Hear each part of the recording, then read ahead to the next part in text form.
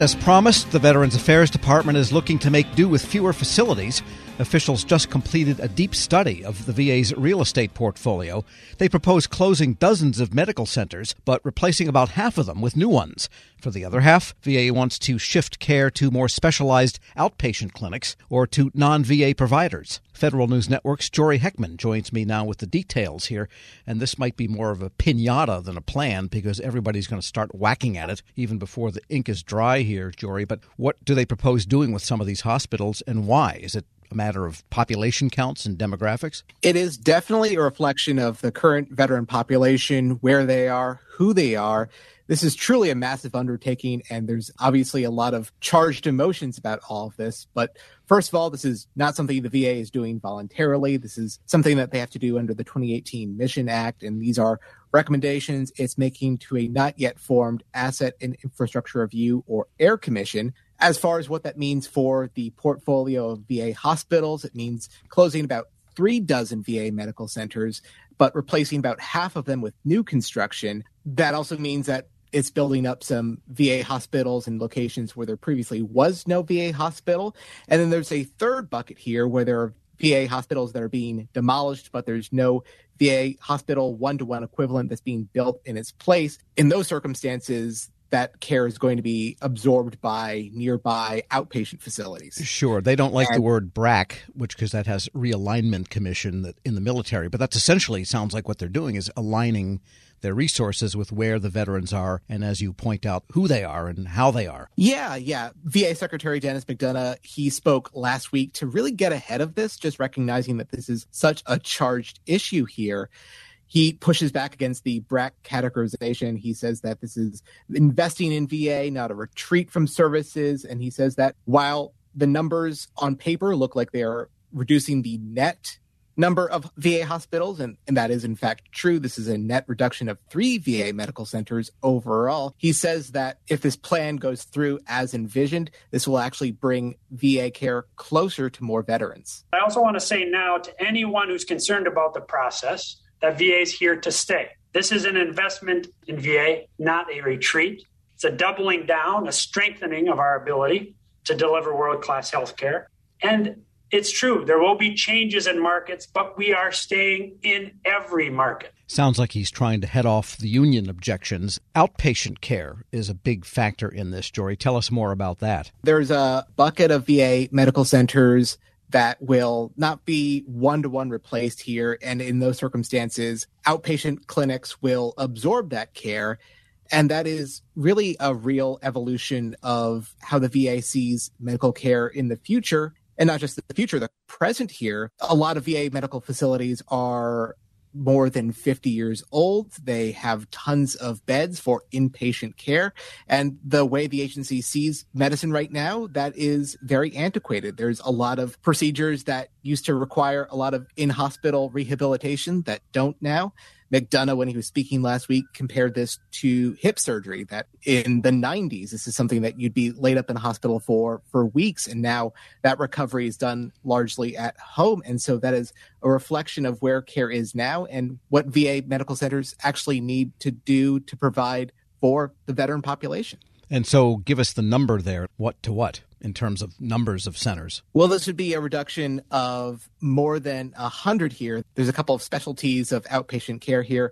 The one big one to follow here is multi-specialty community-based outpatient clinics. That's a mouthful. They go by MS-BOCS, and they provide really a little bit of everything. They provide primary care, they provide mental health services, and specialty care for a lot of circumstances. Those actually see a 56% increase overall. In real numbers, that would be an increase from 248 to 388. Got it. We're speaking with Federal News Network's Jory Heckman. What did McDonough, what did the VA officials say about the veteran population itself in the U.S. that's driving some of these changes? Yeah, there's a couple of trends here that are really interesting to follow. One is that the veteran population is shrinking in size. It's growing in diversity. Women veterans are the fastest growing population among veterans. And so the VA is also looking to tailor its services to cater to women veterans. Also, the veteran population is getting older, so they want to expand their long-term care options for those older veterans.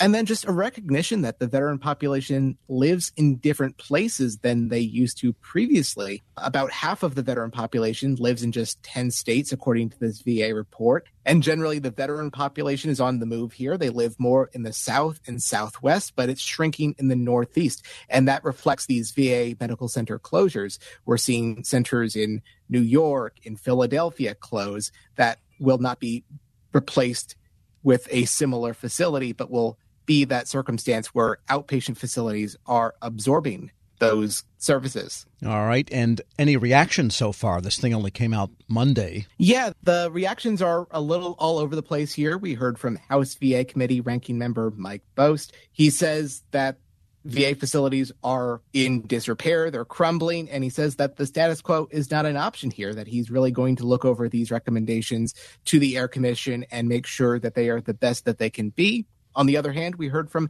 Jon Tester, who is the top Democrat on the Senate VA committee, and he says that these recommendations are a non-starter. Meanwhile, we did hear from the American Federation of Government Employees. They got well ahead of these recommendations before they were publicly available, and AFGE President Everett Kelly says that these plans would dismantle large segments of the VA healthcare system. So just a sampling of the reactions that we've seen. And just a point I wanted to clarify, Jory, these multi-specialty community-based outpatient clinics, the MS-BOCs, these are VA operated. These are not private providers, but these are VA facilities. They're just not full medical centers of 20 stories. They are, and they provide a lot of care. Just not hospital care. You know, this is the kind of thing where you would get seen by a doctor, get the kind of personal care that you need, but are not these gigantic campuses of floors, beds, and that sort of thing. All right. And what happens next? This Air Commission, well, they just got their budget a day or two ago, so they haven't been able to really operate. Now they've got to hire staff and spend a year looking at it. What's going to happen next? This is really just the beginning here. This kicks off a whole process that will take at least a year, and then from there, it will be probably multiple years for any of these facilities to materialize, either the demolition or the construction. The recommendations do go to the Air Commission, but the Air Commission isn't really fully stood up yet. President Joe Biden just announced his intention to nominate 8 members to that commission. The Senate has to confirm those members, and once they are confirmed, they will take a look at these recommendations. They will issue their own thoughts. They'll actually draft their own recommendations, and those recommendations will go to Congress and the president. And that phase of things will conclude when President Biden gives his thumbs up or thumbs down at the beginning of 2023. That's a good reference because this thing looks like it's developing into a battle worthy of Caligula here. So we've got a lot to cover and look at ahead in the year ahead. Federal News Network's Jory Heckman. Thanks so much. Thanks, Tom. And be sure to check out Jory's coverage at federalnewsnetwork.com. Hello and welcome to the Lessons in Leadership podcast.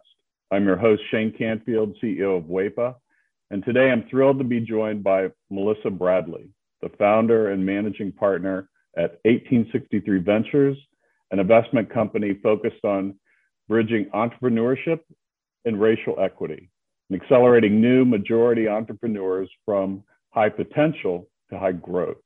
Additionally, Melissa is co-founder of Venture-Backed Eureka, a community where small businesses gain unprecedented access to the expertise needed to grow their businesses, and has more than 20 years of entrepreneurship, investment, and leadership experience. Melissa, welcome, and thank you for being here. My pleasure. Thank you for having me. Who is the first person that you remember looking up to as a leader, and what was it about them that inspired you? So there are actually 2 people. The first person personally was my mom. She was a single parent. And what I realized is that she was the leader of our household, but she was also the leader of our community. She was a staunch advocate for children's rights in public schools, making sure that we got a quality education. She was a staunch advocate around rights for renters. We were not in a financial position that we actually ever owned a home, but she made sure that people who lived in various types of housing we were in regular housing, the people who were in regular housing, public housing, she made sure that their rights were advocated for, and really just always kind of looked out for, I'll use air quotes, the little guy, although we were the little guy. And then I would say she was a huge advocate of older folks. As part of her job, she worked during the week in a full-time job and then clean houses on the weekend, but also took care of elderly folks and a staunch advocate for elderly rights. So that was probably the first leader. And then I would say the second leader that really came about professionally was a woman named Crystal Gaskins, who actually ran a headhunting temporary firm that I ended up spending about a year at. I quickly realized that was not my calling. But in a world where you are constantly managing the powers that be that want to hire all these people and move people around, and the folks who are sometimes in vulnerable positions and obviously seeking a job, she would always manage to treat everyone with the ultimate respect. And part of the business was actually managing hotels and getting service workers to show up. And that's a tough job, right? To try to motivate people who barely are getting paid enough under not great conditions.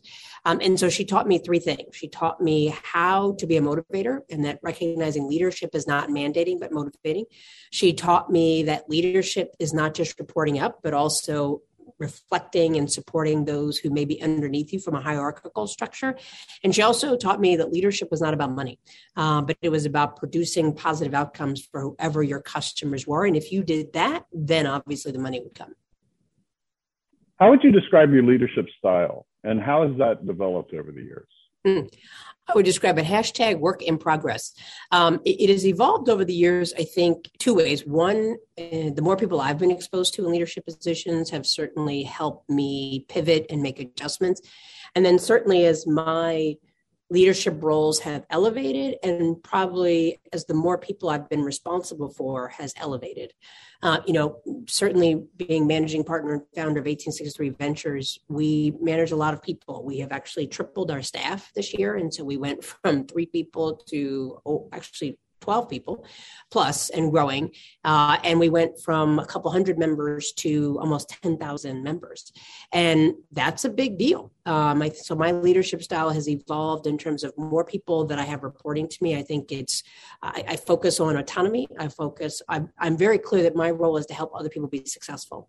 I do set very clear deadlines. I try to do a good job of kind of projecting what is the overall mission and vision, what are the KPIs and OKRs that we need to hit.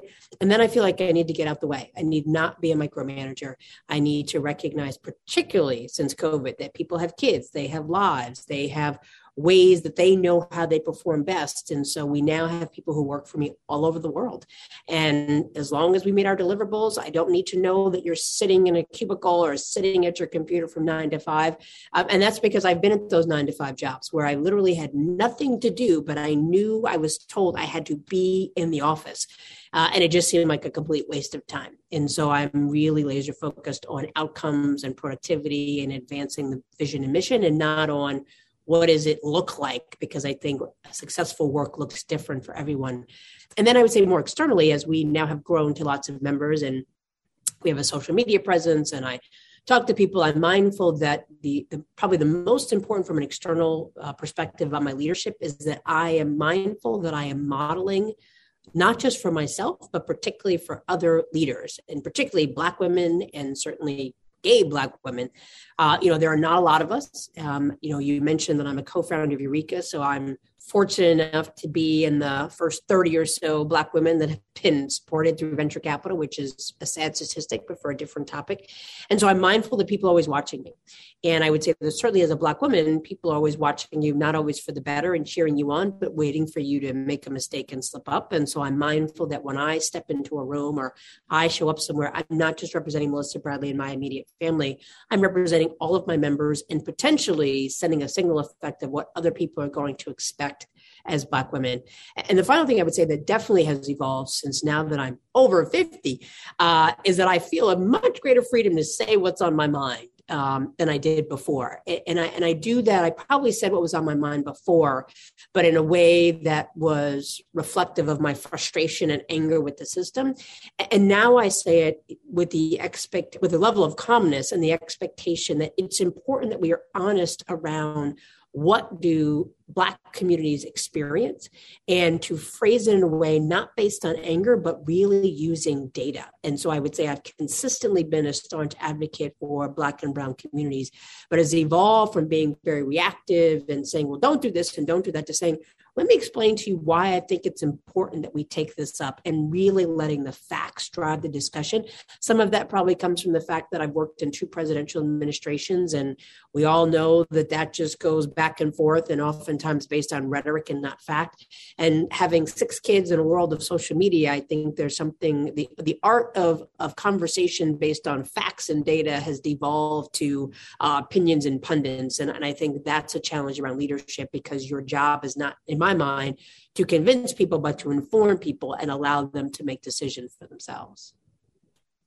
I saw you on a post with a Washington Post interview, and you were amazing. And it's interesting to listen to you describe what you just said, because I could see all of that reflected in how you responded there. And make one other quick comment about, as a company grows, WEPA is growing as well. And you are so spot on. We have, as leaders, we have to let go and trust those people that work for us and empower them to do their job, and then let them roll. And that's not always easy. Hey, hon, what you doing with your phone? Do flowers have best friends? I don't know. Hey, look. Whoa. Some answers can only be found in nature. Discover the unsearchable. Visit discovertheforest.org to find a trail near you. Brought to you by the United States Forest Service and the Ad Council.